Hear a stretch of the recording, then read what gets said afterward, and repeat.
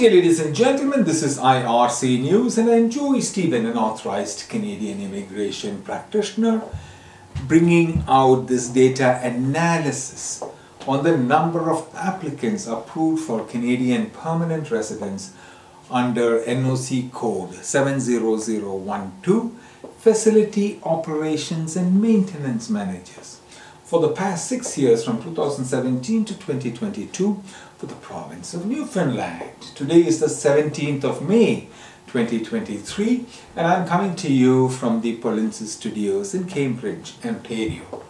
The province of Newfoundland accepted 1 in 2017, 1 in 2018, 2 in 2019, none in 2020, none in 2021 and none in 2022. We are discussing about permanent residence applicants under NOC code 70012, Facility Operations and Maintenance Managers.